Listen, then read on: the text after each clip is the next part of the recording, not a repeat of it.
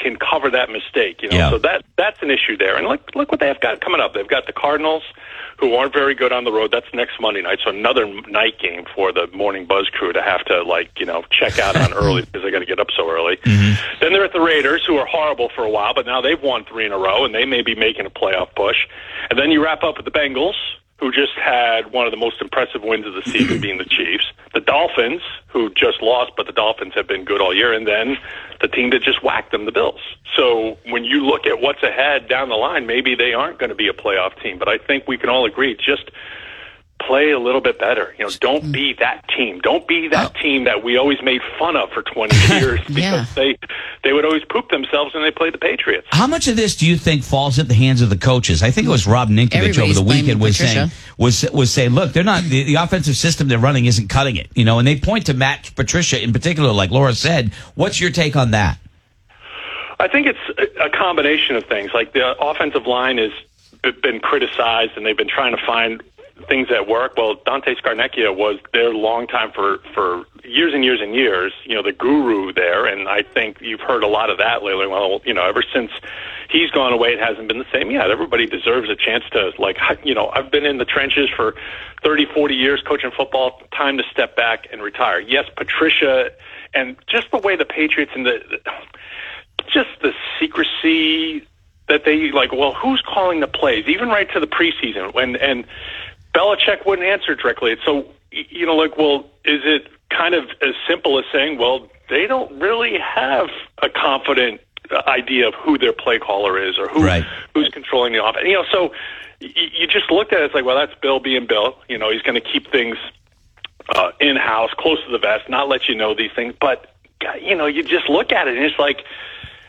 do they have a plan? Do they know what's going on? Is this just like kind of a whiff from Belichick, who, we've talked about it for, like I said, 2 decades. In Bill we trust. I've definitely been in that camp, but in Bill we trust people definitely have had their confidence shaken with some of the things that we've been watching. The Celtics don't have that problem, obviously. They lost one over the weekend. I think it was to the Heat. But, even though Jason Tatum says he didn't have a good game in the beginning of last night's game, they still found a way to win, which is kind of crazy. Yeah. And, Laura, I think, I added up, Laura. I think the two teams are combined 39-8. The Bruins and the Celtics. And then you when you talk about, well, those two teams have had help you forget what the Patriots are going through. It used to be the other way around, but with the Celtics, it was interesting because you got no Marcus. They've had plenty of games where somebody has had to sit, or somebody's been off, and an off night for Tatum is still pretty damn good. Last night Jaylen Brown had a good night, and I you hear all these Tatum MVP chants, and Jaylen Brown's not an MVP level player, but he is good, and I think he loves to remind people, and I think he talked about this a little bit last night, remind people I'm young, I'm pretty good, I've been playing in this league for a little while, and I'm still getting better, and that felt like last night against the Nets, who had won 4 in a row, and we always loved, that's turned into one of the teams you love to see the Celtics beat, especially with all this Kyrie stuff going on, and he was jacking up shots and missing shots last night. So back-to-back tonight, they're at Toronto, always been a tough matchup for the Celtics, and we'll see who's able to play on the back-to-back. But, between Brown and Tatum, those two guys, you very rarely see them both have an off night at the same time, and they have so much depth that someone else can pick up the slack if one of those guys is down, and that's been the case throughout this run through the first quarter of the season. The Bruins 20 wins, insane, best, even better. Got to be the best start they've ever had, best start in their career in their franchise history, I think, isn't it? 20-3, undefeated at home, right? Crazy. And tonight will be very interesting because tonight's Vegas, coached by Bruce Cassidy, fired very surprisingly in May. A lot of the stuff comes out after that. Well, he was a little too tough. Some of the younger players, whoa, gosh, and the way they handled it. So I think that throws a little bit of drama into what you would look at and say, well, this is just kind of like a normal early December game. But the fact that every night they find a way, they beat up on Colorado the other night. Here comes the Stanley Cup champs, and see you later. So very rarely have had an off night. They've been a team that's been great to watch, especially at home, and it'll be interesting to see how tonight goes with Cassidy coming back, who had obviously very successful run with the Bruins, did not end well. So we'll see how his team kind of rallies around him as they get ready tonight. Don't know if we brought this up. Did you hear about Laura? Did you hear about Jack Edwards and Tampa Bay's Pat Maroon? You heard about that? Pizza. He started making. Pat Maroon's a big guy, like 238, big hockey player.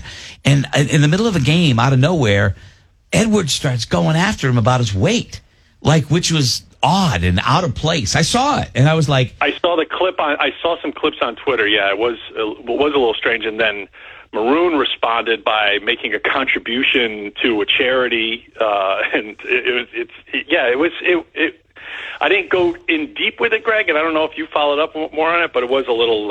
It was a little. He came out. Maroon turned around because everybody was like, "What? What was that?" It was just.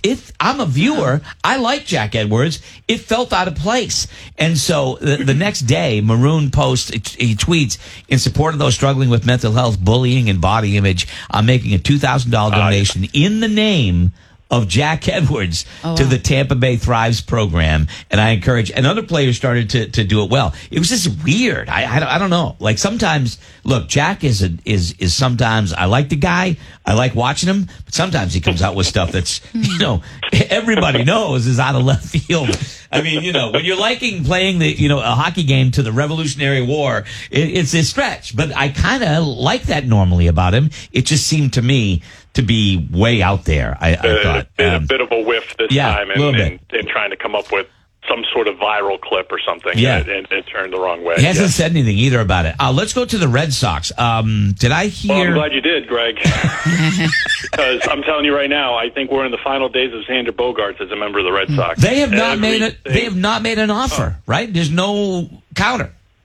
I think they have. It's hard to find out, and there's a little quiet. So hopefully, you're just hearing the Red Sox offer or what the Red Sox interest was far below other teams. Yeah, that's going to happen because we saw Jacob deGrom leaves the Mets for Texas. It's the start of the baseball winter meetings in San Diego, and everything you read and you hear about this, it's going to be a feeding frenzy, a spending spree. And is that going to be something that the Red Sox are going to jump in on? We saw what happened with Mookie. We saw what happened with John Lester back in the day. Yeah. I do not have a good feeling about this because there's going to be plenty of teams who are throwing money around trying to get somebody. If they don't get that person, it's like, well, who's next on our list? Xander Bogaerts. Boom. Here's the money we were going to, throw this crazy money. And are the Red Sox going to match that? It does not feel that way. Yeah. And here's another guy when we thought about just a few years ago, wow, Betts and Bogaerts, man, what a combination. Those guys are going to be Red Sox forever. Right. We know what happened to Mookie, and I just fear and everything that you just look and sense with what's going to happen this week with the baseball winter meetings or maybe beyond that just do not look good because I think you're just going to hear about these crazy contracts being thrown around. And when you have multiple teams interested in Xander Bogaerts, and you could see why, because he's been great for the Red Sox, great leader, universally respected, you could see why teams would back up the truck to just unload as much money for a guy like that. So it's going to be tough. Are you done with the World Cup, or were you never even into it? I mean, I watched Team USA. I did too. I'm interested. I mean, I'm not like a diehard where I'm watching Croatia and Senegal and France, some of these other ones. But I'll get into it as it goes along because it's a nice, tidy 2 hours. This is just laying the groundwork for 4 years from now because the World Cup's coming to North America. We'll be hosting World Cup games in the United States, Canada, Mexico too. So, you just hope they're a team that could take that next step and get past one knockout round game, which has been hard to do. The good soccer news, University of New Hampshire, the Wildcats, my alma mater, won the soccer championship over the weekend. Yes. And didn't Franklin Pierce, they win something too? Did they too? I don't know. Franklin Pierce won the national championship. Yeah, national championship. New Hampshire is a soccer hotbed. Franklin Pierce has done it before.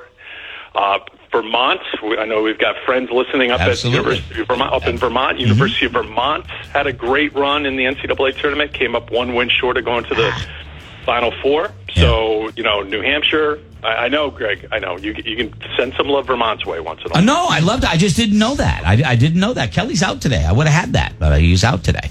I know. I didn't know he was out till 8. I would have tried to put together an alliteration scoreboard, but I think that would be insulting to the greatness and the genius that is Kelly Brown, because I think he has shared photos in the past of how he crafts the alliteration scoreboard, and it involves a lot of craft beer.